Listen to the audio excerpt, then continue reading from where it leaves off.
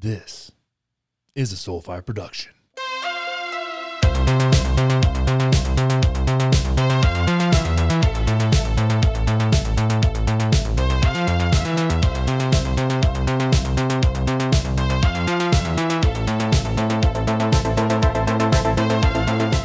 Yo, everybody, how you doing? How you living? How you feeling? Can't respond because it's kind of a one-way situation, but I can feel your energies. I can feel them. And it's 420, so I hope you're baked right now. I support that. And if you haven't noticed, some big news just dropped. Literally waited to do the show until this news dropped. Let's check it out. The jury in the above entitled matter as to count 1, unintentional second-degree murder while committing a felony, find the defendant guilty. As to count 2, third-degree murder, perpetrating an eminently dangerous act, find the defendant guilty. To count 3, second-degree manslaughter, culpable negligence, creating an unreasonable risk, find the defendant guilty. Guilty on all charges. Derek Chauvin. Not surprised. I'm also not going to sit here and do a song and dance. I think it's appropriate. I think the dude fucked up in a big way. We're not going to cover it too much on this show because I'm not a legal scholar, even though many people on the internet will pretend to be. I think there will be some appeals. I think that there was a lot of fuckery happening outside of the courtroom by people like Joe Biden and Maxine Waters, which we will talk about down later on the run sheet here in the show. It's an interesting thing, and I think that somebody had to fall here. Our world's been torn apart by this whole thing, and it's shown a lot of the dirty underbelly of what happens in American society, and it's been really interesting, and it's exposed a lot about us, a lot about the world. I'm glad and kind of relieved this is over. Of course, we will have some appeals, and it's very possible that all 3 counts will not stand, particularly the second-degree murder piece, but we'll see. And there will still be a lot of discussion around this. Of course, it won't be long until another black guy gets shot by a white cop or killed by a black cop in some way, or a white cop in some way, and we have another riot that is then, the race war that's then leveraged for political gain by both sides and all this shit. It's just like this won't end, right? This whole situation has been too profitable, has been too advantageous, and has been just really leveraged hard by our politicians on both sides. And it's been a great fundraising position for them to stand on, or soapbox for them to stand on, and it's been sad to watch it devolve into that. But then again, that's the world that we have now, when everything is politics. The cultural war is politics, everything is politics, and this is how it's going to be going forward for this foreseeable future, which is frustrating and completely fucked, but there's not a whole lot that we can do about it. But what we can do, there's a few things we can do. One is you can support people that are creating content independently, myself included, by joining the Patreon, the Politically Homeless Patreon, where you can get an extra episode every week that is crowdsourced from the Patreon for the Patreon, just for you, because the people in this Patreon are special. They're special, near and dear to my heart. Speaking of which, got a new member, Nick. Welcome to the Politically Homeless Patreon. I appreciate you, and I love you deeply. So deeply. Probably a little bit uncomfortably deeply for you. But hey, it is what it is. Another way you can support the show is by jumping over to Apple Podcasts, leaving a 5-star review and some kind words. If you drop a question in that review, something you're curious about, nothing's off limits. Just let it fly. Whatever feels good for you. Whatever you're really curious about when it comes to things that I can ramble about, drop that in the review as well. I'll read it on the show. Whatever, no big deal. So, a few changes, some things that are going to be a little different about today's show. Usually what I do is narrow down to about 3 or 4 topics. Today, I think we have 9. Of course, there's a lot of stuff going on. Like I said, we're not going to get into the show and stuff except for what we just did right now, so we'll leave that alone.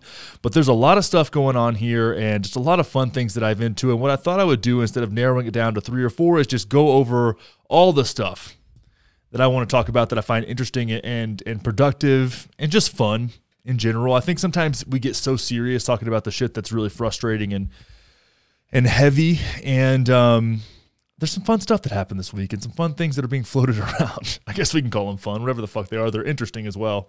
They're just goofy. I think goofy is a better word for many things that are floating around the cultural zeitgeist today. But anyways, we're going to do more of that. We're going to try to move through them a little quicker and, make a few changes. What I am doing, though, and what I'm excited about is kind of bridging the gap between the Instagram community and the podcast community. Of course, they do overlap, but there's some people that just consume stuff on Instagram or just do the podcast, whatever. Here's what I'm doing. If you want to have a video submitted question or topic request, you can do that via Instagram.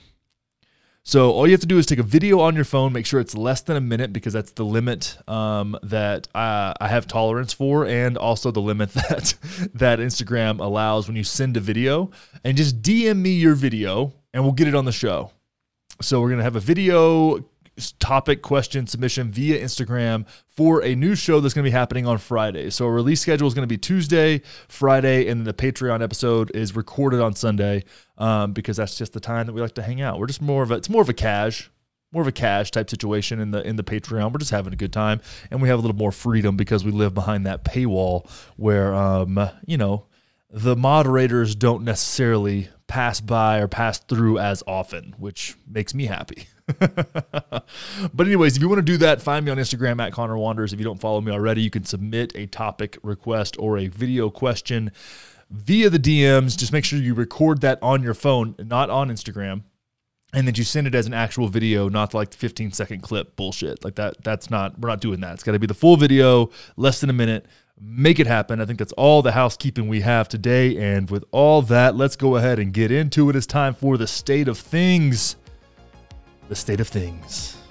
Let's do it.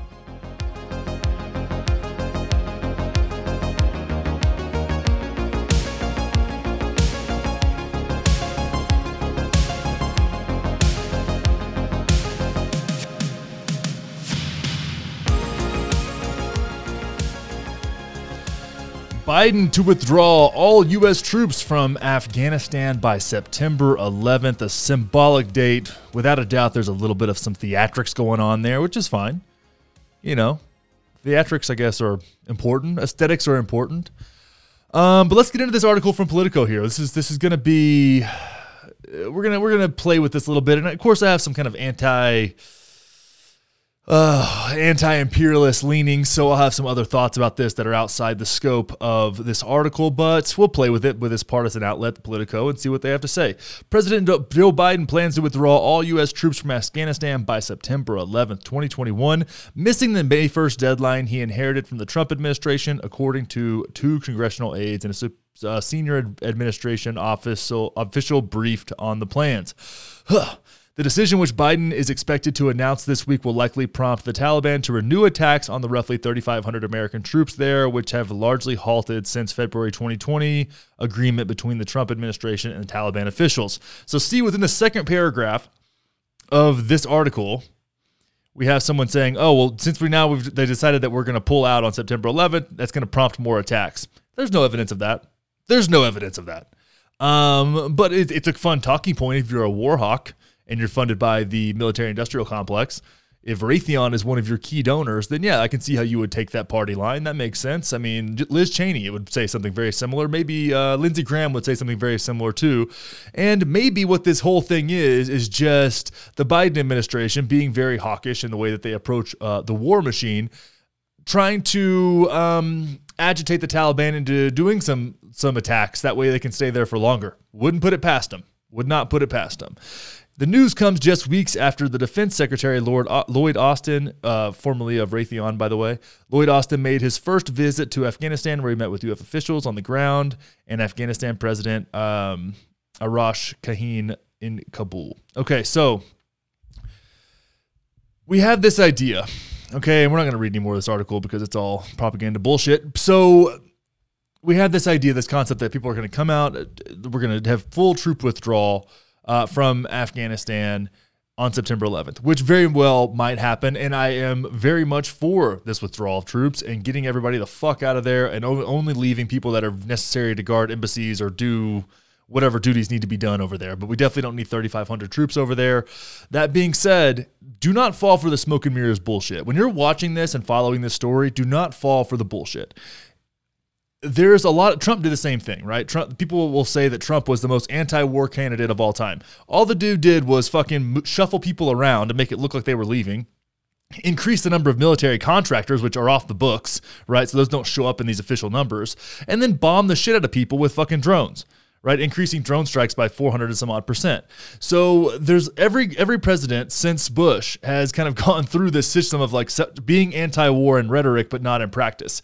And I don't see Biden being any different, except for the public opinion is very decisive in the direction they want to go with this war, and that is getting the fuck out. That being said, we do have troops all over the world waging wars that we just don't hear about. And we got to think about that through the context of Afghanistan, which has been a PR nightmare for the United States, a PR disaster for the United States, because at first, and George W. Bush said this, they were going to crush the Taliban.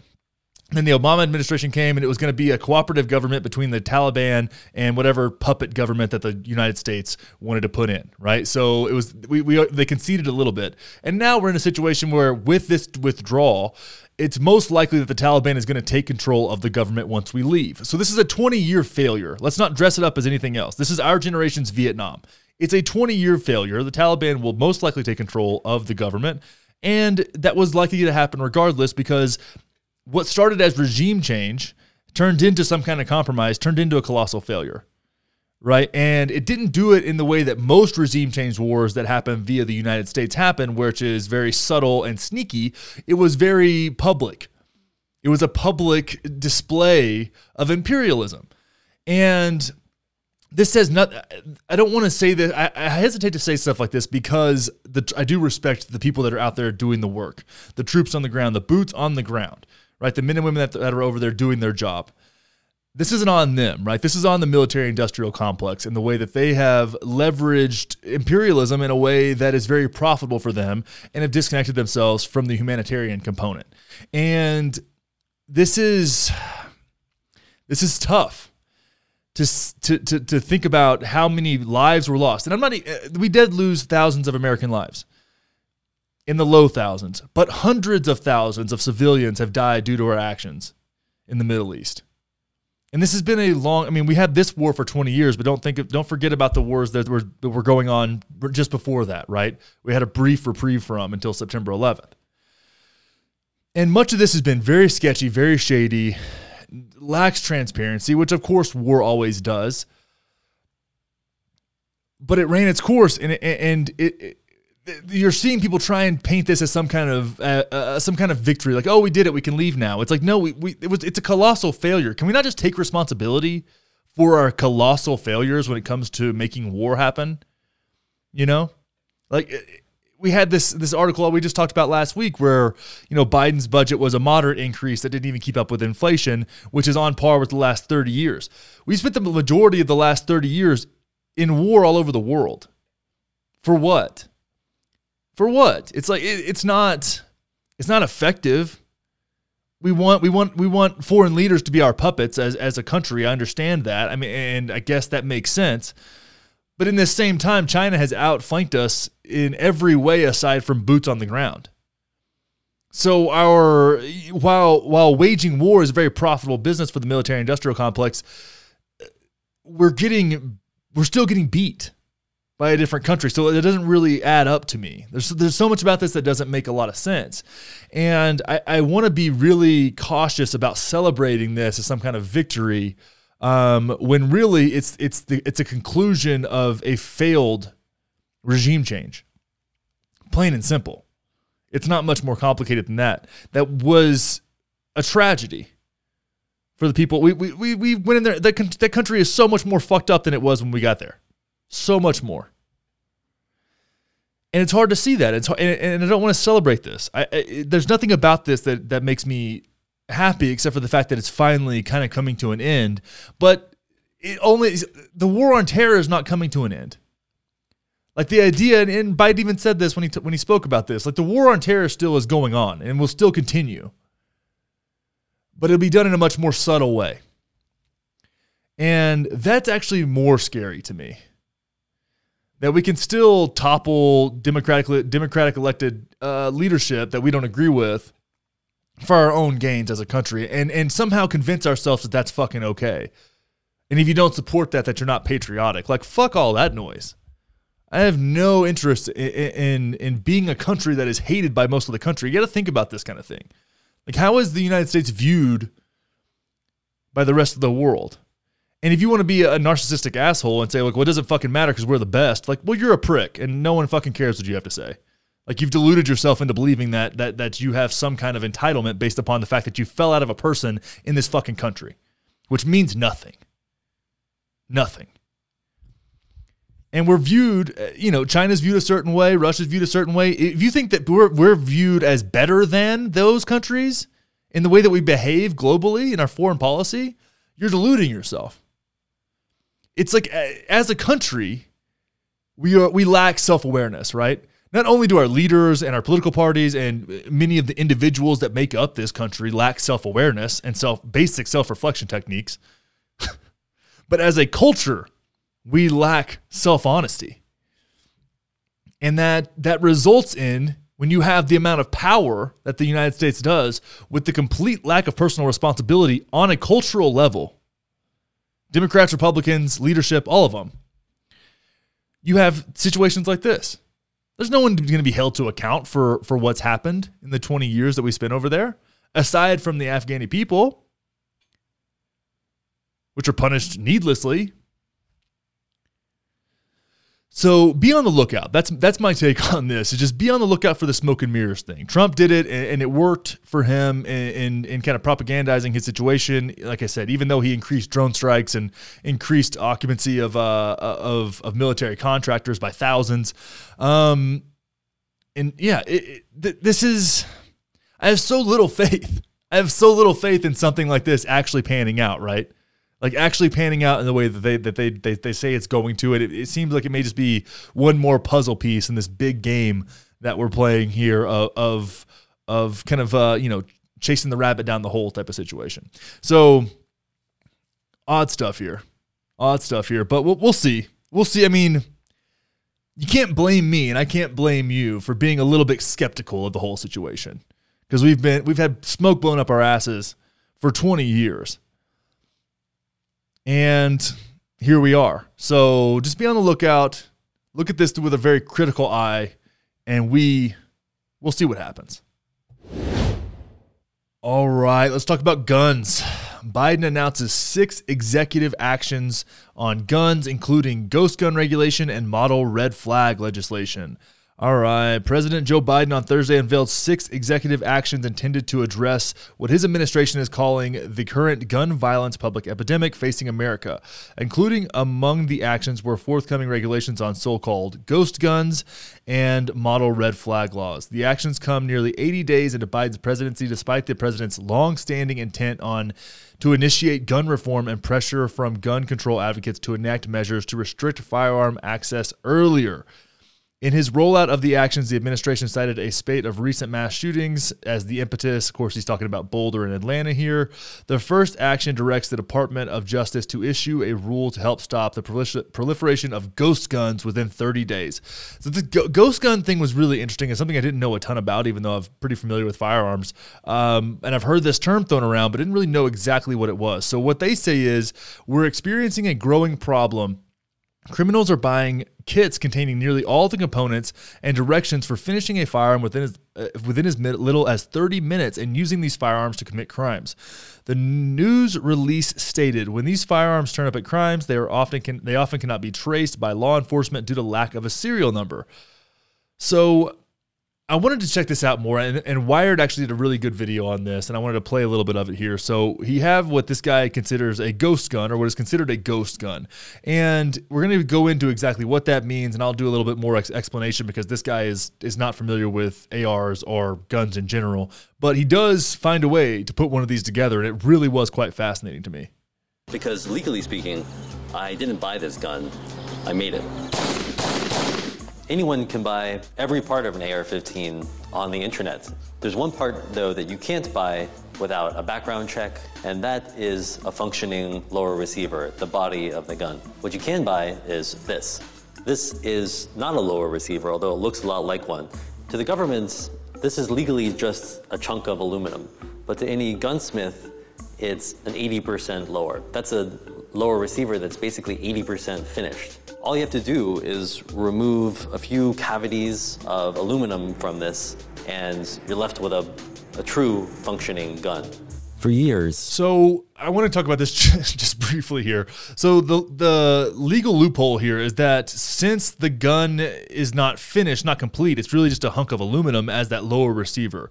And if you ever familiar with like ordering guns online, you can order most parts for something like an AR or any other firearm for that matter online, but if you order the functioning lower receiver is what has a serial number on it and what requires a background check. So if you were to order one of those online, it would get shipped to a gun store, it would be checked into their inventory, and then you would go in and do your background check and do what's called an FFL transfer from that store. Now with this 80% lower is not actually a functioning lower receiver, so what you would have to do is finish that lower, and he's going to go through how he did that right here. DIY gun makers have been legally creating their own lower receivers to skirt gun control laws and build untraceable weapons. I wanted to see if new digital tools could make building one of these ghost guns easier for someone like me with little firearms or power tools experience. If I can legally make a semi-automatic rifle and circumvent all gun control, anyone can.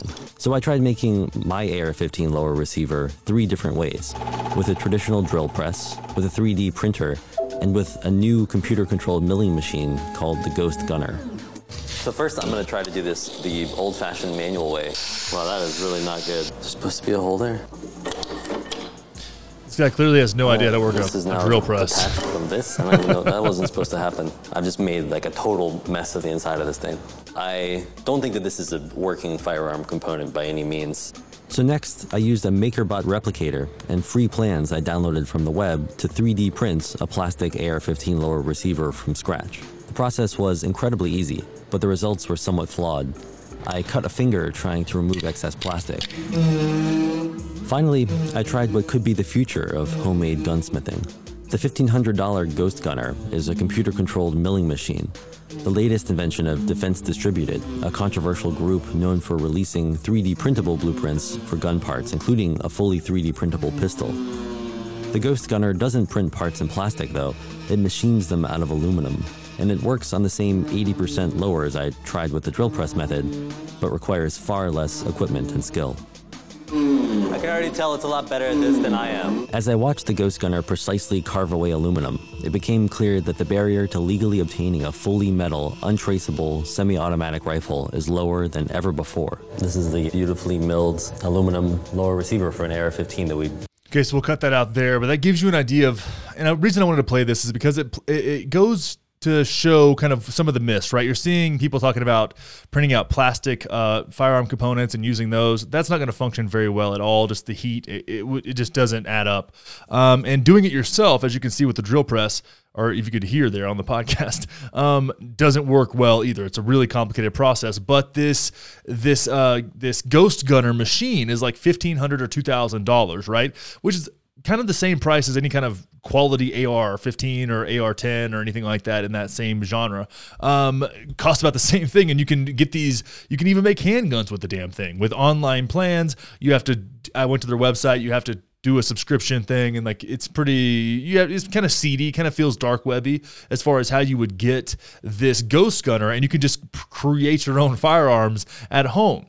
And the idea here, I don't really feel like kind of the pro-gun right has a lot of ground to stand on, because a firearm is not a fucking arts and craft project, okay? Like, it's a gun. He's making a gun. Let's treat it like a fucking gun. And at the same time, if you think about this, if you are a criminal enterprise and you would like to have guns without serial numbers on them, well, you can just invest a couple $1,000s into this machine that machines guns for you that are great to use one time and throw away, because they'll probably end up costing you like $100 or $150, right? Do what you need to do, get rid of them. That seems pretty problematic. That's something that we probably should do something about, right? Whether it's here domestically where these things are being made legally, or if they're getting shipped down to the cartels or something like that. Like this is not okay, right? And I'm a Second Amendment advocate. This is not cool. All right. So being able to machine 20% of a lower that you got that was 80% finished with a machine that costs $1,000 to $2,000, right? If you can find them online, there's older models that are cheaper. The newer models are more expensive and more advanced, and just basically work faster. I think the newest model does it like 10 times faster. It's just a faster production. That just seems a little sketchy to me. And the people that would be doing that seem a little sketchy to me, right? That's the people that couldn't pass a background check. Maybe they're felons, right? The people that you don't want to have guns can make it happen with something like this. That seems very problematic. I also want to bring up the red flag laws. Those are two of the big things here. The red flag laws basically give family members of someone who they feel to be unstable or unsafe, they can bar them temporarily from getting a firearm. I also don't see a whole lot of issues with that because a lot of firearm violence is done against other family members. I think that makes some sense. Now, can you just arbitrarily do it? I think you need to have some reason and some evidence, right? But behind someone's mental instability, or maybe they have threatened violence and you're kind of preemptively turning them in or keeping them from doing something. Maybe you overheard them talking to someone on the phone about like shooting up a school or some shit. And maybe you get in the way of that. You can keep that person from obtaining a firearm legally and kind of create a barrier to entry from creating violence. Don't see a huge issue with that. Now, one of the other things that we came up with here was the stabilizing braces. And this is the three big things. It was the red flag laws, the ghost guns, and the stabilizing braces. As much as I've been around firearms in my entire life, I didn't even know what a stabilizing brace was. I thought it was just a retractable stock on an AR-15, which is one that just slides in and out. It moves about 3 or 4 inches. Doesn't make that big of a difference as far as, it's more just like, I think people slide it in to put it into a case or something like that. That's what I do. But I just never really thought about like, what is this for? And essentially it's strapping the brace of the AR onto your arm. And if you don't know, there's AR rifles, which are over 16 inches or over on the barrel. And there's AR pistols, which can go down to like 8 inches. Really small. It's an AR upper and lower with a very short barrel, which can be very problematic. And if you use one of these stabilizing braces where it straps onto your arm, it makes it much more accurate. And if you're using some kind of laser optic, like a red dot scope, well, then it can become very, very deadly and much more accurate than like a traditional handgun with that stabilizing brace. I don't know who in the fuck uses one of these things. I guess they've been used in mass shootings or whatever a handful of times. I've never seen one be used functionally. In the tactical shooter friends that I have, I actually have one on an AR, and I didn't even know what it was. It just, to me, was a brace. It wasn't anything different, but I guess if you unwrap the Velcro and like strap it to your arm, it becomes a different thing, which to me was so odd and so silly. And you're going to hear people say like, well, this is for home defense. If someone's breaking into your house, I think the last thing you're concerned about is strapping an AR to your arm. It doesn't even seem like a good move. It limits your mobility in the way that you can even function the damn thing. So the whole stabilizing brace argument is really silly. So we're looking at the big things that were kind of highlighted in this firearms executive order situation. And what it looks like to me is that Biden was doing something to satisfy the people that are left of him, right? So the anti-gun left, he wanted to get something happening because he had promised to do something. This isn't an assault weapons ban. This isn't anything even crazy at all. This seems pretty standard. And none of it that I see is very problematic at all. Now, people will say it's a slippery slope and whatever, but to me, if using like a stabilizing brace and strapping an AR to your arm, like grow the fuck up and shoot it like an adult. Like that's just so silly to me. It's just so silly to me that you feel like you need that functionality. Like train. How about you train? Like an AR doesn't have very much recoil at all. So it actually has kind of negative recoil. It just pops a little bit. So you're going to sit here and say that you need a stabilizing brace strapped to your forearm to be effective. That means you're not good with a firearm. That means you need to go hire somebody. Go do Sheepdog Tactical with Tim Kennedy if you're that concerned. So what this looks like to me is placating to the left a little bit, the anti-gun left, giving them, throwing them a bone while making no real substantive changes. Pretty much common sense stuff that I think if we were to poll the America on, if they were informed on these issues, would probably be pretty popular. So we're seeing a lot of like song and dance, and people are getting excited about this and talking about, infringement on Second Amendment. I don't see that much here. Now, there are some bills that have been proposed that are a very clear infringement on the Second Amendment. And I think if you're part of the pro-Second Amendment group, be satisfied that this is the bone he's throwing to the left and hope that it stops here, because this is not that much, not that big of a deal. If you're not manufacturing ARs without a serial number or handguns without a serial number in your basement and selling them to people that can't pass a background check, this shouldn't concern you that much. And if you really are that attached to your stabilizing brace, I don't really know what to tell you. And if you don't think that a woman who's been, had domestic violence in her home should be able to go and say, hey, this guy doesn't really need a gun, well, maybe you need to reevaluate yourself a little bit. And if this goes over the top and some of these red flag laws go too far, like we'll have that discussion when we get there, but I don't foresee that being that big of an issue. So we're seeing a lot to do about nothing here. To me, I think this just isn't that big of a problem. I don't think it's an infringement, and I don't see anything in this that jumps out at me as being like really problematic. Like if you think that somebody should be able to create an arts and crafts unlicensed firearm in their basement and just sell it to whoever legally, we're not on the same page at all. And I understand that you may be like a libertarian and freedom and government, yada, yada, yada. I understand. But at the end of the day, we have a world where, and to be honest with you, with this whole ghost gun thing, I'm more concerned about handguns than I am about ARs. They are, and I'm going to put that out there and be very open about that. They're the bigger problem. They make up 80 to 90% of gun violence. It's a big deal. So let's keep that in mind as well, that these ghost gun machines can make handguns. Okay, so that's part of the deal too. And all you have to do is download the information online and plug it into your machine, get yourself an 80% complete weapon, and boom, you're good to go. And that just seems a little much for me. Like I don't mind passing the background check. Sometimes they're annoying because they can take a couple days, but I think all things considered, it's necessary. And Coleon Noor can argue with me about that, I guess, if we need to have that conversation. I'm more than willing to. But I don't see anything here that's that big of a deal. And I wanted to bring it up because we have talked about firearms on this podcast a lot. And it's something that is very important to me. But I don't see something here that really jumps out at me. Well, court packing has been a hot topic lately, so let's dive into it. We got this article from The Guardian here saying that Biden orders commission to study Supreme Court expansion and reform. Joe Biden on Friday ordered a study of adding seats to the Supreme Court, creating a bipartisan 36-member commission that will spend the next 6 months examining the political incendiary issues of expanding the court and instituting term limits for its justices.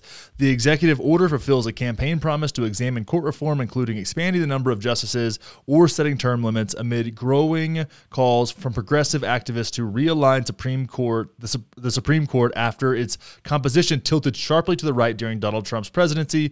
Biden has not said whether he supports expanding the court, also known as court packing. Trump appointed 3 justices to the high court, one seat that Republicans had blocked Trump's predecessor, Barack Obama, from filling, despite arguing in 2016 that the seat should be filled by the winner of this year's presidential election. Republicans rushed to fill the Supreme Court seat vacated by the death of Ruth Bader Ginsburg weeks before the 2020 election. All right, so what we have here is a bipartisan commission looking at expanding the court. And I'm going to do a little both sidesism here and maybe upset some conservatives. The Republicans brought this shit on themselves. Mitch McConnell is as responsible for this as anyone else. Okay? Obama had, as a part of his duties, he had a duty, an obligation to appoint judges. Okay, Supreme Court and otherwise. McConnell, being the scumbag that he is, blocked that not only from the Supreme Court with Merrick Garland, but over 100 seats in lower courts. that were vacant, and then Trump tried to make it out as if Obama like just forgot that those seats were there, which was the silliest shit ever and such a douchey thing to do. So you have Mitch McConnell blocking all these seats. You have the clear hypocrisy in them not wanting to even give Merrick Garland a shot to be confirmed because they thought that the winner of the election should be the person to appoint the next justice, and then doing the complete opposite 4 years later when Ruth Bader Ginsburg died. Okay? So we have this situation where the Republicans have played fucking, pong with the court and tilted it hard to the right, which is supposed to be a bipartisan organization. And you expect the left, we'll just call them the Democrats, they're not actually the left. Well, you expect the Democrats to just take that and not do the opposite when they have leverage. This is short-sighted politics playing out. The conservatives fucked up here. They blew it. And they did not think they were going to reap what they sowed here. And then they don't want to take any responsibility for their hypocrisy or their lies or their injustice. They're interfering with the president's responsibilities. Because if they would have just let Obama do his job and appoint the justices and appoint the judges that were his right and not interfered, well, then you wouldn't have this situation right now. But when you start getting in the way and playing bullshit politics, this is what happens. It's a cause and effect situation. This is always going to happen. The Democrats do the same shit. They don't expect things to come back around. They always come back around. That's part of the system. That's why we have term limits for the president. That's why we have elections every 2 and 4 years. Because if things aren't working, we go the other way. And you're likely to see that in 2 years at the midterms when you see something like a red wave.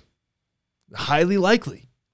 So to think that the Republicans do not have some liability in this whole situation would be so naive and so short-sighted. You've got to look back and see what brought this on. And what brought this on was Mitch McConnell, a fucking bad faith actor, obstructing the president of the United States from doing his responsibility, and then leveraging the clown that they had in office to tilt the courts, a supposedly nonpartisan organization, hard right. Without term limits, you're just waiting around for people to die.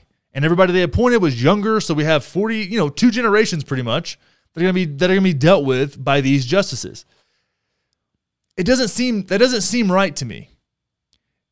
And I think there's ways to rework this. I think that Supreme Court reform is a really good idea. I don't like the idea of just waiting around for people to die. I think term limits, even though they will be very long, I think term limits are a good idea. Maybe it's 30 years, 35 years, 40 years. I don't know. But I think term limits are a good idea. I also think if we look at reforming this, there's a way that we can go about doing it where a president only has so many appointments that he can make within one term. I think if you have, and of course, these people have to be confirmed, right? So there has to be there's a confirmation process. So if we did something where a president can only appoint 2 justices within a term, the third one is appointed by the opposing party, pending confirmation, that maintains the nonpartisanship or the bipartisanship at least of these institutions.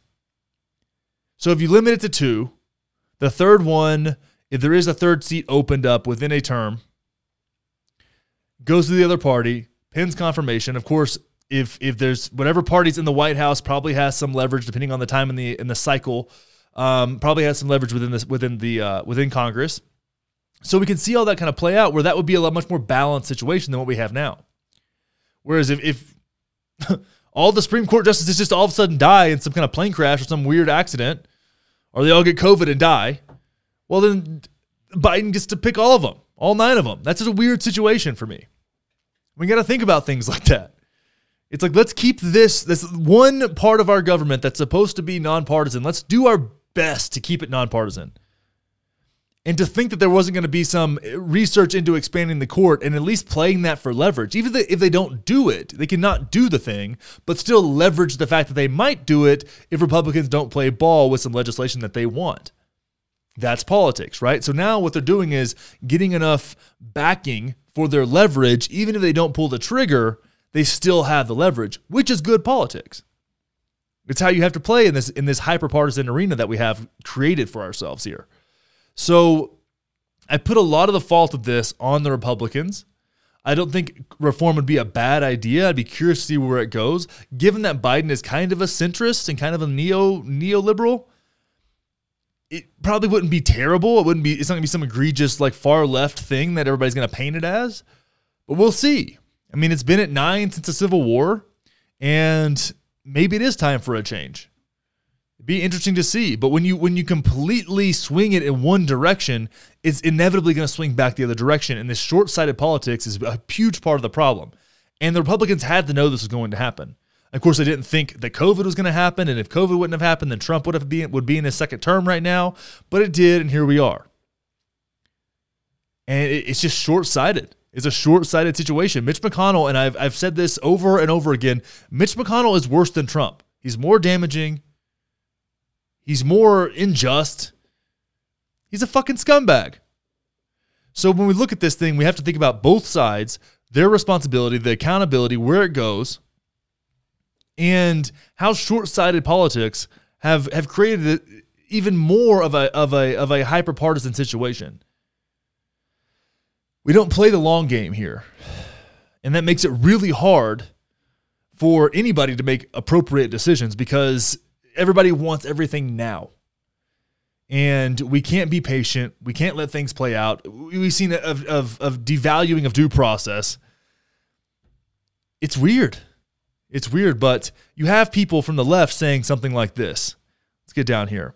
With 5 justices appointed by presidents who lost the popular vote, which means conservatives, it's crucial that we consider every option for wrestling back political control of the Supreme Court, says Nan Aaron, president of the Alliance for Justice, a liberal judicial advocacy group. So, wrestle back control of the Supreme Court. That's the language you think is going to be productive here. That's not the rhetoric that is going to move this thing forward. That rhetoric is part of the fucking problem. And we're seeing this over and over again. We need control of it. And what if the conservatives did the same thing whenever they're in power again, which will not be very far from now? I don't understand, and there's like such a lack of empathy or understanding that, like, hey, that's going to turn around and bite you in the ass. Just like it did for conservatives. If you overreach here, if the Democrats overreach here, it will come back to bite them in the ass. And they got to be mindful of that. And that's something that it seems like Joe Biden is actually pretty mindful of, given all of his faults. Twitter bans Veritas founder James O'Keefe, and he threatens a lawsuit. Twitter is at it again, everybody. They banned Trump. They've been banning lots of right-wing people, but lots of left-wing people too. Depends on how far you go. If you're far right, you're fucked. If you're far left, you might be fucked. This is a crazy situation that we have here. So Twitter permanently bans Project Veritas founder James O'Keefe on Thursday, accusing the controversial right-wing personality of violating the social network's spam and platform manipulation rules, but O'Keefe says he plans on suing Twitter in response. O'Keefe's suspension is permanent, a Twitter spokesperson told Forbes. The spokesperson cited Twitter's platform manipulation and spam rules, which prohibit users from running fake accounts and using multiple accounts to artificially amplify or disrupt conversations, though the company did not point to a specific infraction. O'Keefe told Forbes in a statement he plans to be suing Twitter for defamation next week, denying that he ever operated fake accounts. I don't deny, like, O'Keefe is a kind of a sketchy character. He put some good stuff out there. I wish he would. I would really appreciate it if Project Veritas was a nonpartisan organization, but they are hitched, and that's why I call them a propaganda network, right? They've hitched themselves to Trump. They have allegiance to him and his ideology, and that is what they operate from. To me, that identifies them as a propaganda network in the same way that CNN, who they just exposed for being propaganda, is also a propaganda network. Now, if Veritas attacked the left and the right equally, well, that would be great. I would love that. He would use his resources and his abilities to do that. That'd be really interesting. He'd probably still be taken off Twitter because if you go too far on the fringes of the left, you're just as fucked as anybody on the right. But when you look at this whole thing, he's going to sue them. We'll see what happens. It's unlikely that he will win this defamation suit. It's hard to it's hard to win a defamation suit when you're a public figure like this. And I don't doubt that they were operating some fake accounts, or that fake accounts were very useful in amplifying the message they got out there. I don't think they needed them for the CNN expose, especially. That went hard anyways. I mean, lots of people, I think I retweeted that. It was an interesting story. It wasn't surprising, but it was there, and it was true, and it was real. So I don't understand what the grounds are here. I think that Twitter is overreaching. I think they were overreaching when they banned the president of the United States, or the former president of the United States. It is kind of nice not to deal with Trump tweets, I have to be honest with you, but I don't think that it's right. And the same thing happened when I think Charlie Kirk got suspended from his account.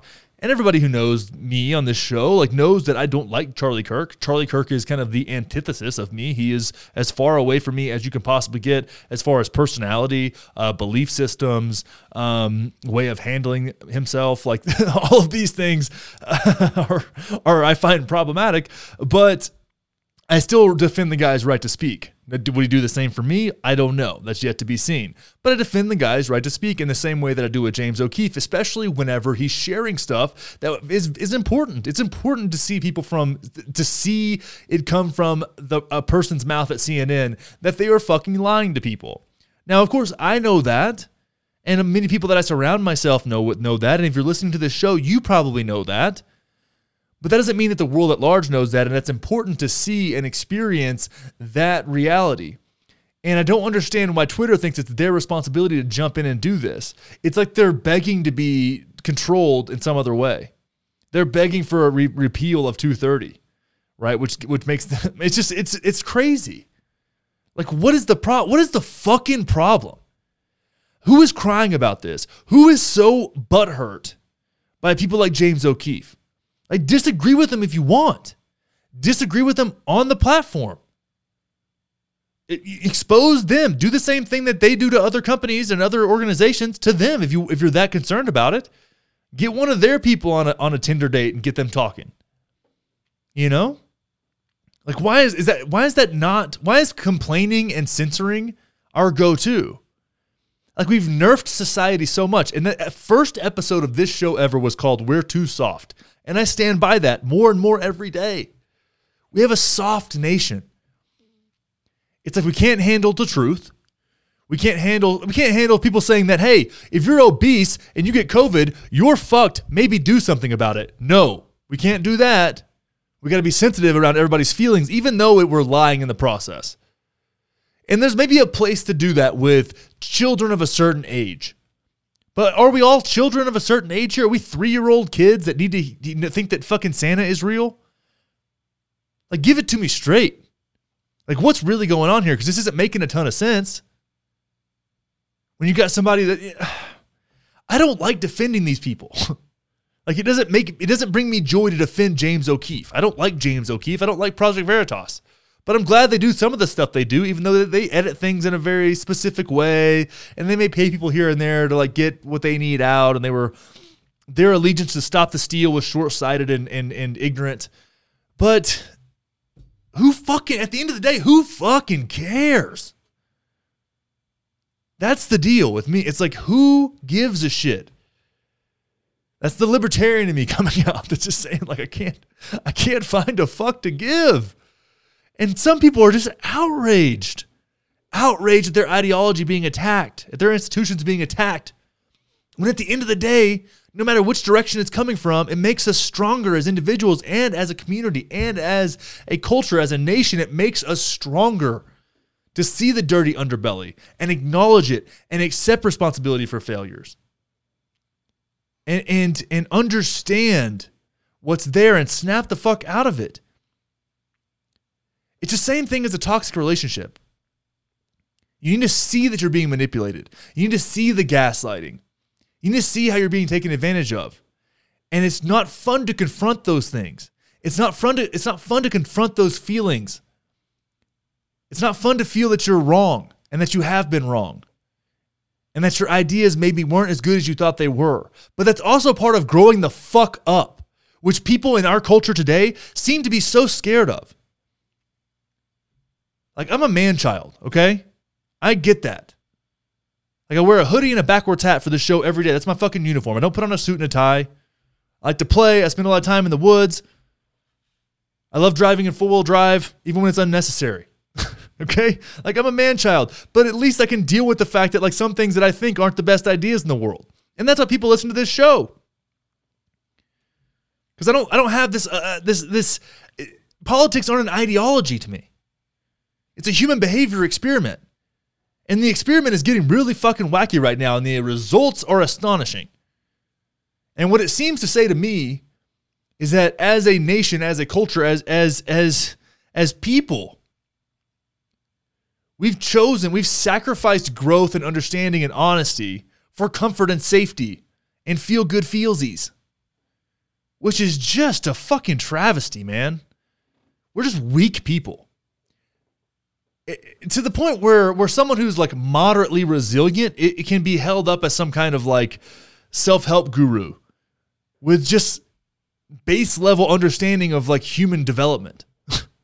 That's the world we live in. And this further perpetuated by acts like this of banning someone off Twitter who just is kind of a right-wing scumbag, but at the end of the day, who fucking cares? Because there's left-wing scumbags too. I can't say what he does is any less propagandistic than Sean King, but he's not being censored on Twitter. Do you think that, like, CNN and MSNBC lied about Russiagate for years and are still hitched to that horse? For what? Lied to you for years. Years. The Russian bounties. That just came out to be a fucking pile of bullshit. Is anybody paying a price for that? Is anybody getting censored off Twitter for lying about Russian bounties? No? I'm not seeing any of that anywhere. But on the heels of exposing CNN for a very obvious allegiance to an ideology, he's getting pulled down. We are a weak people. We are weak people. Don't compare yourself to the norm anymore. There used to be something you could do is like, okay, here's what like normal commitment discipline looks like, and I can kind of measure myself against that. If you measure yourself against the norm now, you're still a pussy. Like find the different measuring stick to measure yourself against when it comes to how you operate yourself in the world, because what we're dealing with now is so fucked. Florida anti-riot bill goes to governor amid racial strife. All right, let's check this out. Here's a nice image of a mostly peaceful protest right here. Tallahassee, Florida. Florida's Republican-controlled legislature approved stiffer penalties against violent protesters on Thursday, handing a major legislative victory to Governor Ron DeSantis, who began campaigning for the measure last year following the summer of turmoil across the country over killings of black people by police. A divided Florida Senate approved a so-called anti-riot bill as the trial of a Minneapolis police officer, Derek Chauvin, is underway for the death of George Floyd, a black man whose death under Chauvin's knee triggered waves of protests. That's an understatement.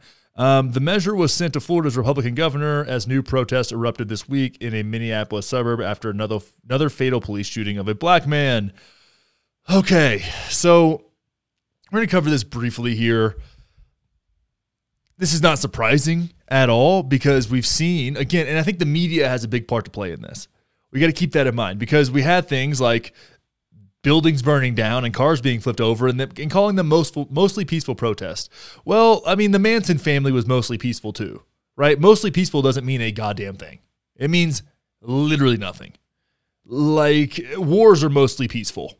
Like, what is that even? That's a non-statement, okay? So when we look at this whole thing, it was inevitable that this was going to happen. But I think that there's a few things that kind of scare me about this. One, it can be weaponized very easily depending on who the party in power is.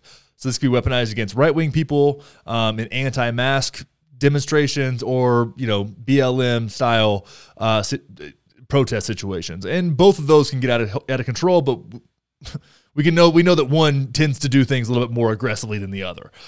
So when we look at the situation here, we got to think, all right, like who can be caught in the crossfire of this? Because that's something we need to be really mindful of, because there are going to be agitators that are out turning over cars, setting stuff on fire, but there's also mixed in with that, and this is where the mostly peaceful part comes in, I guess, is that most of those people are there peacefully protesting. Now, rioters, looters, there's already laws in place for breaking and entering, theft, vandalizing property, things like that. So I don't know why those aren't good enough, but I think one of the things that popped up in this that I thought was actually a good idea was being able to detain people who were arrested during riots to their court date. So they would be kept locked up in the meantime, which seems in that situation, given that these like unruly crowds go crazy, that could make some sense. I just am scared that like the way that modern policing is, that just swaths of people will be arrested, and there needs to be very clear-cut lines on who is doing what, and there needs to be proof, and we got to have like some real strict boundaries on how far this can go, because you're toeing the line with being unconstitutional here, right?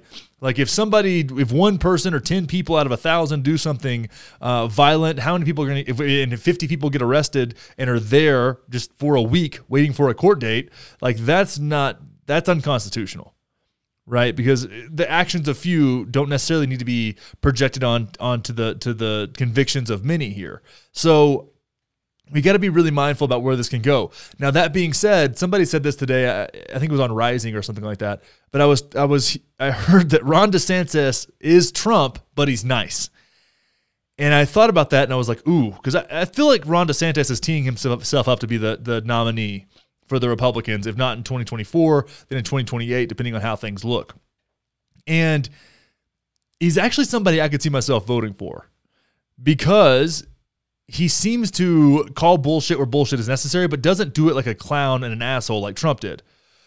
He does it in a way that is entertaining in a way, but it's also, he earned his stripes as a politician, right? So he's been a governor. He's shown how he leads. And Florida has shown us all over COVID how mindless we can be, because they seem to be doing fine. And they're having a lot more fun down there, living normal lives, than most of us are in places like Colorado, which used to be a free state. I don't know what's going on now, but things have changed quite a bit. Texas and Florida have shown the rest of the country how stupid we're being about this whole thing.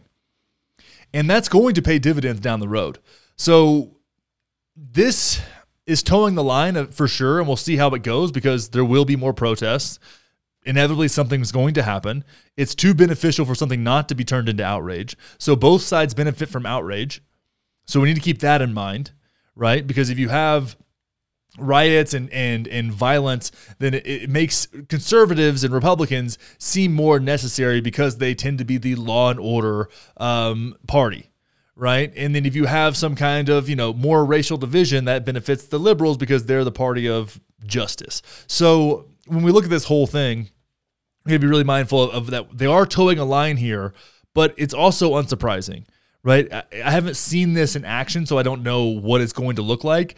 I don't trust police officers any more than I trust anybody else to do things appropriately, especially when protests are anti-police in the way that they're conducting themselves. So if you give them an inch, they might take a mile. And that scares me, because police overreach and things like drug laws are worthwhile things to protest. And I will die on that hill if I need to. I am not a defund the police person, but I am a police reform advocate, and I have been since way before it was cool. So when you look at this thing, we got to be really, I know I keep saying this, but we got to be really mindful about how we celebrate or view this, because this could be weaponized against the people that we support and against us down the road. Now, I'm not in Florida. This is a Florida thing, but we just need to be, I think this is very much targeted in one direction, and rightfully so, because the left has acted like complete fools in the way that they've protested over the last year. And I've been to some of these protests. The ones I went to were peaceful, but I've also seen the Capitol here in Denver be spray painted and busted to shit. I wasn't a part of that. I didn't see any of that, but it's wild. And there needs to be punishment for those kind of things. There needs to be punishment for that vandalism. If a GameStop is getting looted twice in 1 year, there's a problem. And those business owners, those people that work there, are the ones being punished, not the patriarchy or whatever the fuck people think that they're doing. And it's not, let's be real, it's not about that. It's stealing sneakers has nothing to do with police violence, right? Stealing video games has nothing to do with police violence. So there needs to be something done here. And I think that's actually a pretty popular position, especially among people who have been impacted by these riots and out of control protests. So not a surprise, feels like a good move, but also feels like you're walking into dangerous territory, especially for somebody like DeSantis, who is likely to be a Republican nominee for president in the near future. And I think actually even going through a primary would win against Trump. If Trump decides to run again in 2024, I think DeSantis could beat him in a primary due to the fact that their policy is very similar, but their demeanor and the level of respect among other politicians and just people in general, it leans in DeSantis' favor. So interesting stuff here. We'll see how it turns out. Something was going to be done like this, and it seems like DeSantis is willing to put himself out there, and we'll see how it goes. New poll shows Matthew McConaughey crushing current Texas governor in race for highest state office. This is absolutely incredible. So we have Matthew McConaughey toying with the idea of running for the governor of Texas. And let me just tell you, as someone who lived in Austin for 10 years, who loves Texas, that Matthew McConaughey is Austin. Matthew McConaughey is the essence of Texas and all of the things that it is about. It is so amazing. And he's spoken out about people like not bringing California politics to Texas, which I think really set people off in a good way. His new book is apparently really, really good. He's been out there and more, and he's toying with this idea. And I love this. I absolutely love this. Let's just look at the numbers really quick, because this is kind of astonishing. Along party lines, 56% of Republicans said they'd vote for Abbott, compared to just 30% for McConaughey, while 66% of Democrats said they'd vote for the actor, compared to 8% for Abbott. Among independent voters, 44% said they would support him over Abbott, while 29% threw their support behind the current governor. So we have 44% of independents, 66% of Democrats, and 30% of Republicans. That's pretty. I don't know of any other candidate who's going to get that kind of support from a bipartisan / nonpartisan consensus. This is really interesting. And he's polling at 45% right now, whereas Greg Abbott, the current governor, is at 33%. And Greg Abbott's done a pretty good job with COVID and things like that, getting the vaccine, being one of the first to repeal the mask mandates. So that's been, he's gained some favor there, but the Texas storms did him kind of dirty. And the way his rhetoric around the Texas storms that caused a lot of death and destruction in Texas did not do him any favors at all. So let's just think about what it would be like for dazed and confused actor Matthew McConaughey. And God, isn't he just so good in Dallas Buyers Club? Isn't he just so good? Like, it's absurd.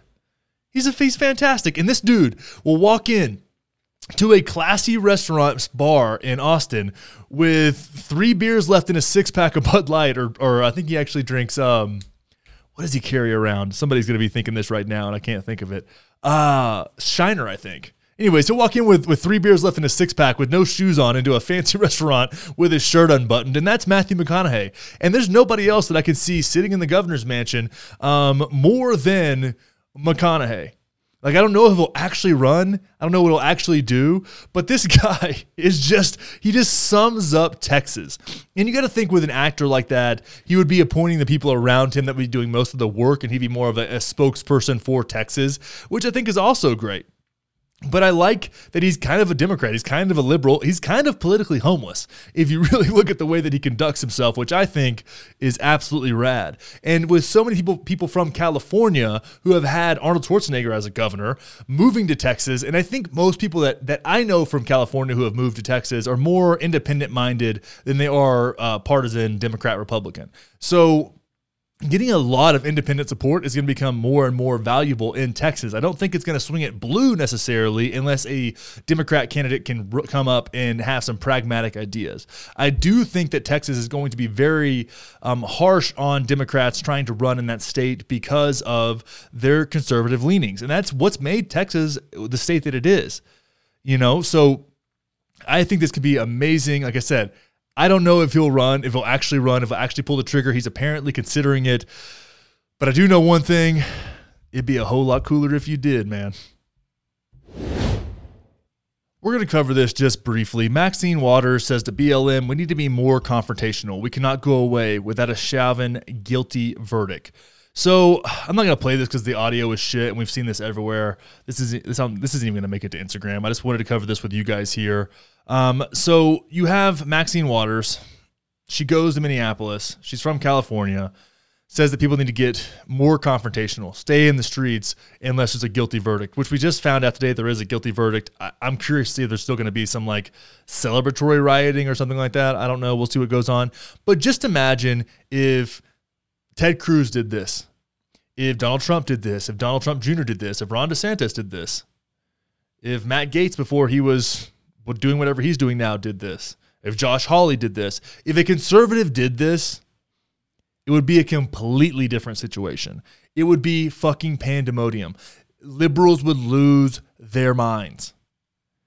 And this woman can walk around with impunity and say, get more confrontational, when people who have owned businesses have seen them burned to the ground. Small businesses, not Target and other shit like that, even though those people do employ lots of people that need that business to operate for their well-being.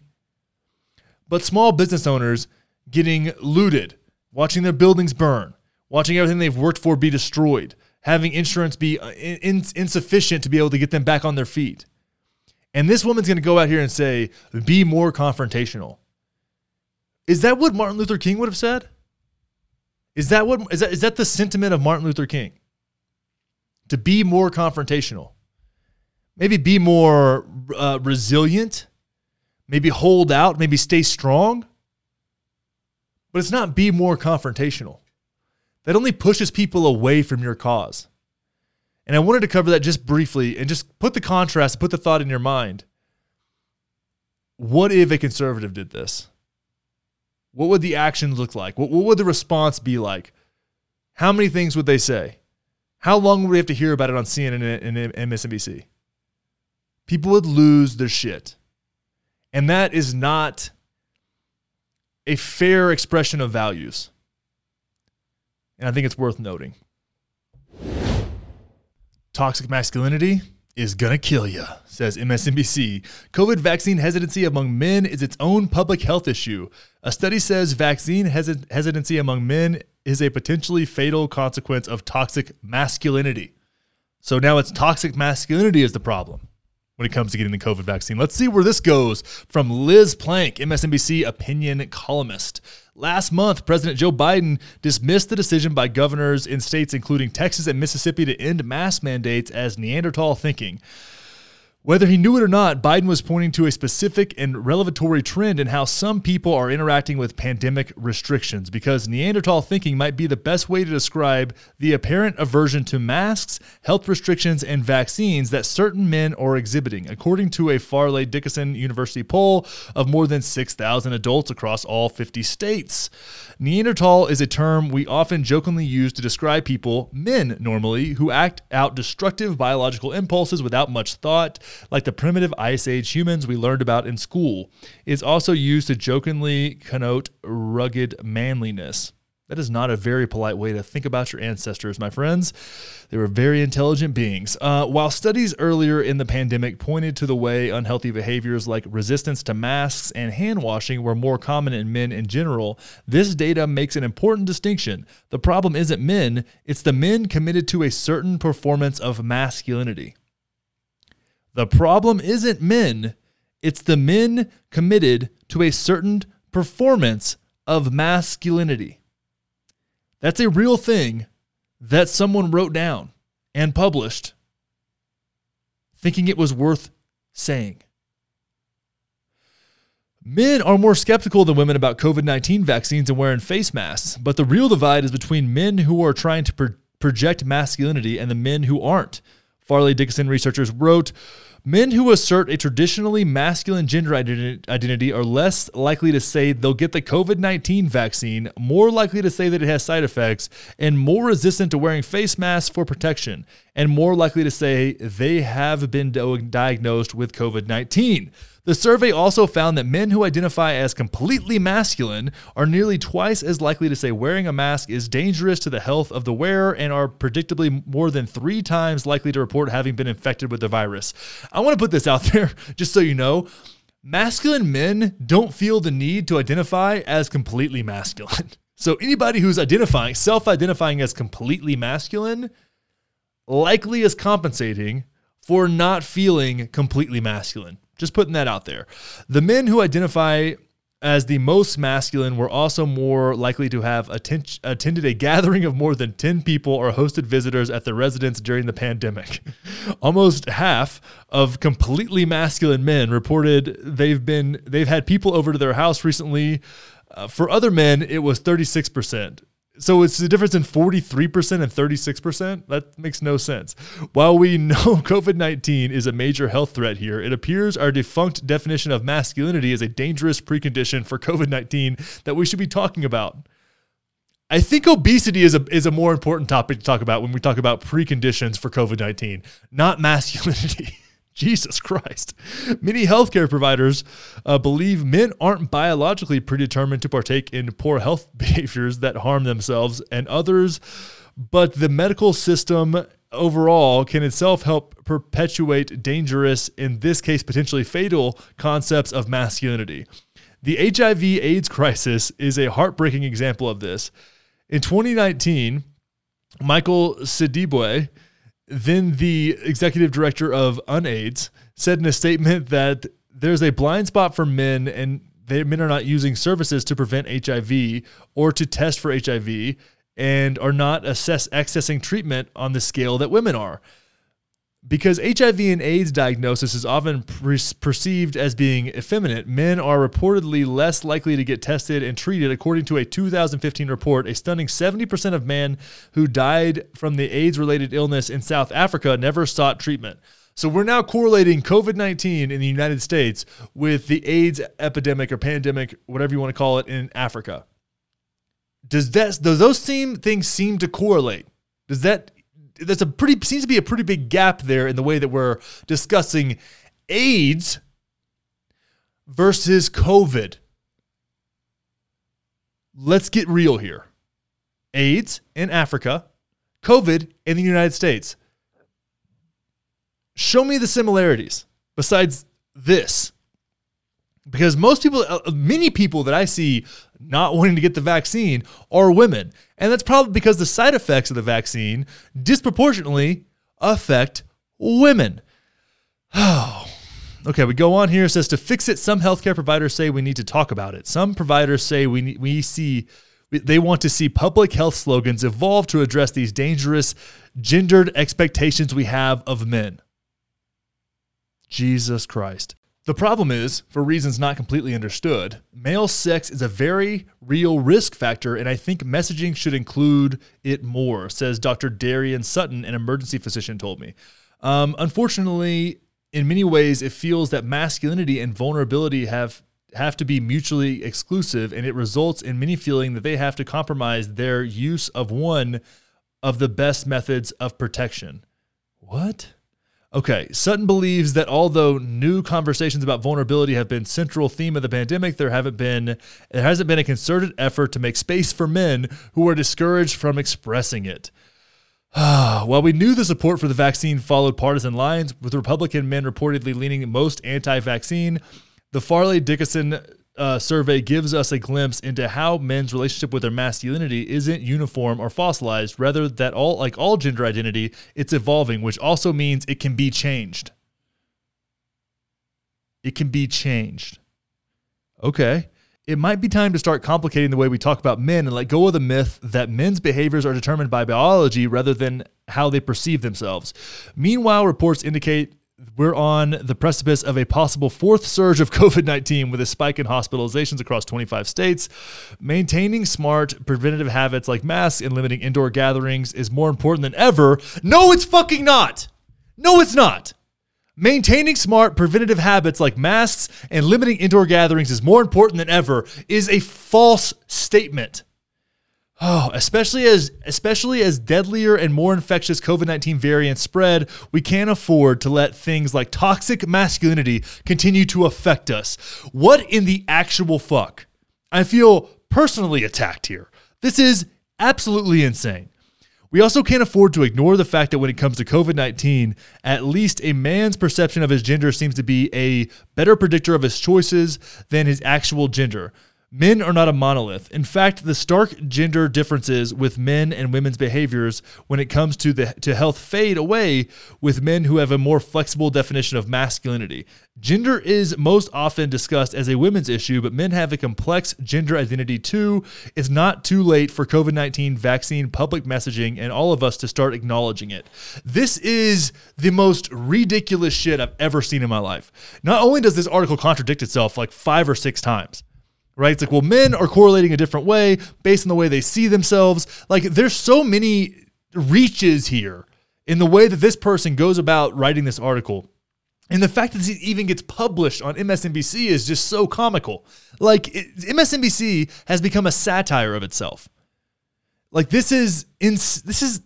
even is this? So what about all the women who don't want to get the vaccine, right? That aren't Republicans? This isn't a partisan thing. This isn't a gender thing. This isn't a toxic masculinity thing. This is about how people view their own personal health. And yes, men that would rate themselves as completely masculine also probably take personal responsibility and work manual labor jobs, right? Like, that's one of the things they value is personal sovereignty across the board. Now, if you looked at other correlates outside of the COVID-19 vaccine, you might find some other data. But if you're just narrowly putting a narrow focus on the COVID-19 vaccine, which you can also be anti-COVID-19 vaccine and not anti-vax, by the way. Don't correlate those two things together, because all that's doing is putting more people in an anti-vax camp, which don't belong there. So we have this non-starter that's turned into something out of nothing. And now we have to believe that the narrative will become real men get vaxxed. Real men get the vaccine. That will be a slogan somewhere. Mark my words. With all this coming out, and for anybody who's hesitant that's on the left and doesn't want to get described as toxically masculine, it's just more fear into compliance in a very subtle way for a very specific part of the population. This is cowardice bullshit. This is propaganda. That's exactly what this is. This is not news. This is not data. This is not science.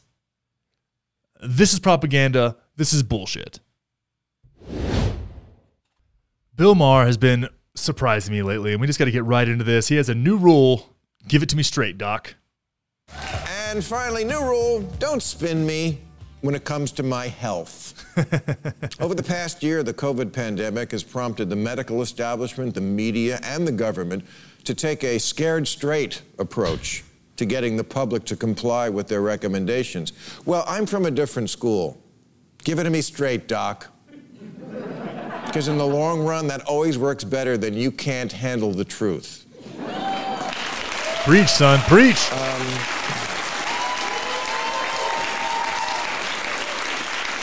Now, I get it. Doctors tell people lies because they don't trust you to finish the antibiotics after your dick starts feeling better. And media? Well, I think we all know if it bleeds, it leads. The more they can get you to stay inside and watch their panic porn, the higher the ratings. Researchers at Dartmouth built a database recently monitoring the COVID coverage of the major news outlets across the world and found that while other countries mix the good news in with the bad, the U.S. national media reported almost 90% bad news. 90% bad news. Don't mix the good in with the bad. Don't give us facts. Don't give it to us straight. And 90% negative coverage. Even as things were getting better, the reporting remained negative. And politicians, they lie because it's their nature to cover their ass so they don't get blamed if things go badly. And also to keep in practice. And that's the thing, too, when we talk about the politicians, like that, it's 100% people covering their ass just in case. It's playing it way too safe. Same thing that Fauci does. The dude is, his responsibility is to cover his ass and take the methods that he knows and distribute them around the world with zero conflict. Doesn't have to defend himself at all. He's going to be like, well, we'll be done with this when there's 0 cases. As if that's ever going to be the case. It's not. But they cover their asses. And they get called liars and manipulative, and maybe there's quite a bit of that. But at the end of the day, it's pure self-interest.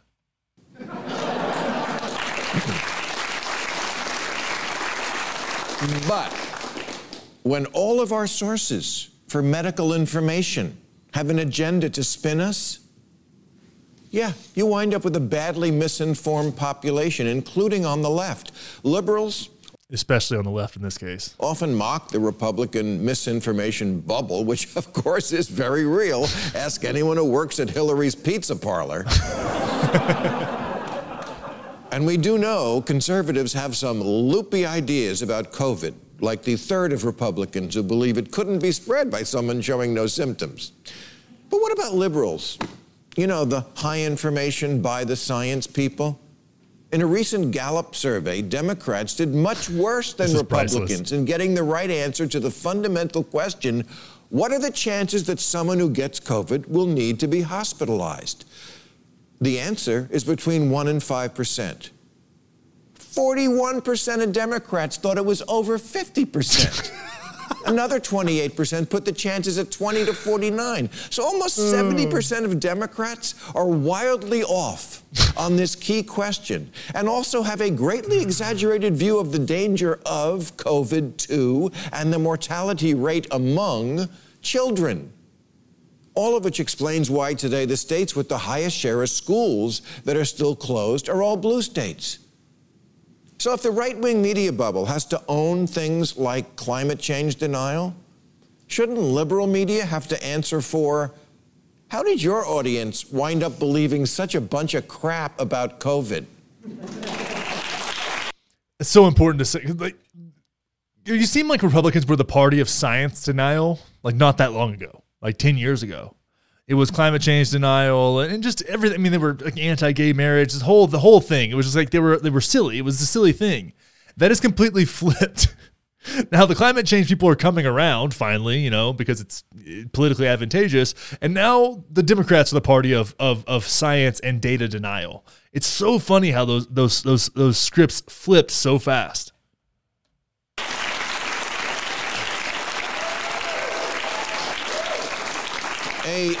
A new report in The Atlantic says the media won't stop putting pictures of the beach on stories about COVID, even though it's looking increasingly like the beach is the best place to avoid it. Sunlight is the best disinfectant, and vitamin D is the key to a robust immune system. Texas lifted, he said, very controversially, its COVID restrictions recently, and their infection rates went down, in part because of people getting outside to let the sun and wind do their thing. Yes, sir. But to many liberals, that can't be right, because Texas and beach-loving Florida have Republican governors. But life is complicated. I've read that the governor of Florida reads. I know we like to think of Florida as only middle school teachers on bath salts having sex with their students in front of an alligator. But apparently the governor is also a voracious consumer of the scientific literature. And maybe that's why he protected his most vulnerable population, the elderly, way better than did the governor of New York. Ooh, you're not supposed to say that. You're not supposed to say that, sir.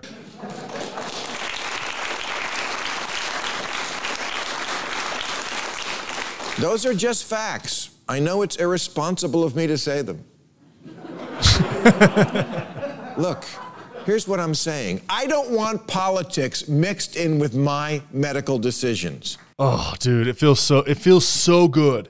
It feels so good for someone like Bill Maher to say that with a mostly liberal audience, and it just, God damn, that feels good.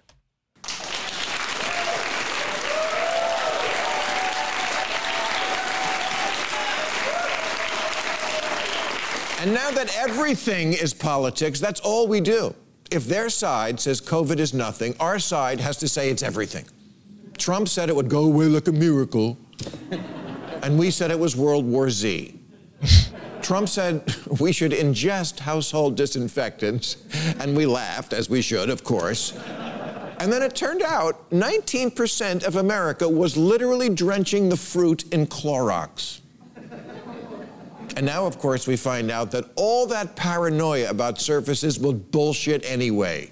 even though we spent hours and hours wiping our knobs with Lysol. And if you've ever wiped your knob with Lysol.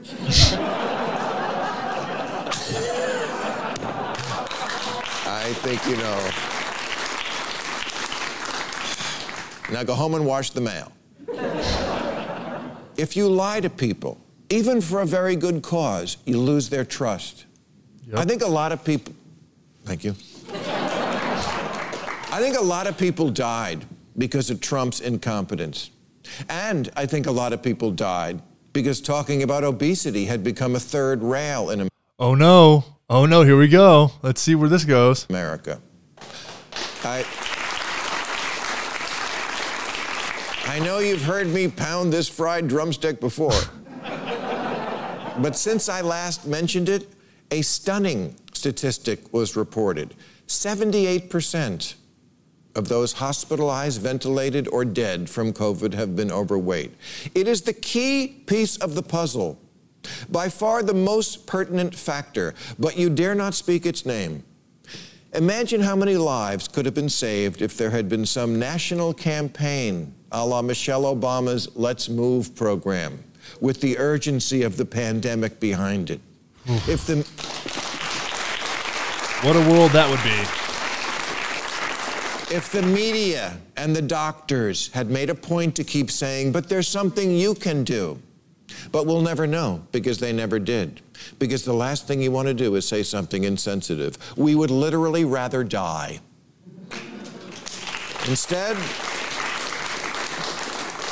we were told to lock down.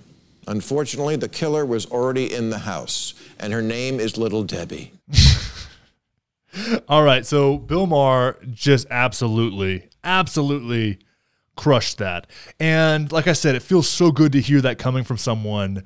It's kind of like a standard Democrat comedian, yada yada. But like we've been saying this all along, right?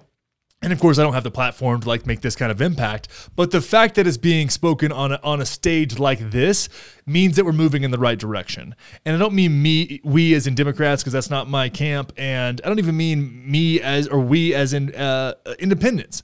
What I mean is, as a culture, we're like, all right, you guys fucked up, right? When you had companies like CrossFit putting out saying, hey, here's a bunch of free at-home exercises that you can do to get yourself moving while you're at home with no weights. If you have a kettlebell, like whatever you have, we can make something work for you here.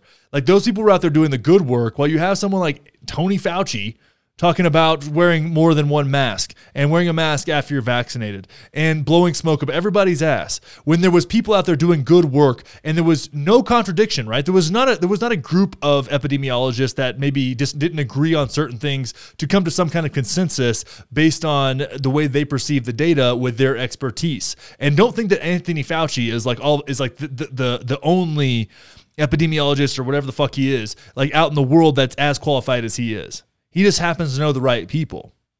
So when you know that there's more people out there with conflicting ideas and maybe more productive ideas, and you hinge it all on this one person's advice who has every incentive in the world to keep this thing going, whether it's for his own validation, for his own relevance, or for his own bank account, we got to be mindful of that. We've got to be mindful of that and be critical of that. And finally, it's happening from the left, and I appreciate that, because we've had this whole thing has been propagandized into some kind of right-wing movement of anti-vax and anti-regulation and anti-restriction and right-wing snowflakes, when people like me, who are very firmly not on the fucking right and have many friends who are also not on the right, that want to speak up and do our best to speak up and get called something we're not in order to like belittle us into thinking that our ideology is less valuable, is fucking it's insane. It's insane. And it's only further dividing us, which I am very much against, over nothing. Over fucking nothing. The surfaces, I have to go to the gym, I've got to spray down all of my equipment with a fucking disinfectant, which is actually, I'm more scared of the disinfectant, breathing that shit in, than I am breathing in COVID, by the way. Then I got to mop the floor where I was working out. Mop a rubber fucking floor where I was working out because of COVID. And we come to find out now that it doesn't transmit on surfaces, which most people have known for months. But we're still doing this dumb circle jerk because of politics, not because of health, not because of what's right, because of fucking politics. If there's ever a case for there not to be a world where everything is fucking politics, this is it. And it just feels so good to see this, and I had to share this with everybody. And with all that, long one today. We're trying some new things. We're doing a good job. I feel good about it. But now, I'm gonna give you something to think about.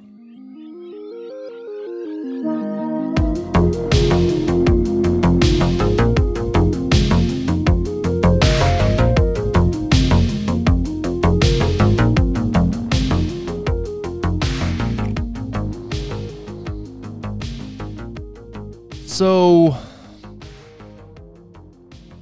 I was thinking about the movie The Purge the other day. And some things crossed my mind. You know, the thing about the movie The Purge is that it actually it's close enough. You suspend disbelief in that movie a little bit, but it was close enough to reality and the way that they were living to see that being in some potential reality being a thing. The Purge. And if you follow that movie's kind of sequence, it goes into where it seemed to be the Purge is really just to get rid of poor people and violent people, and was kind of a low-class cleansing, if you will, which is very problematic. But what if we did this instead?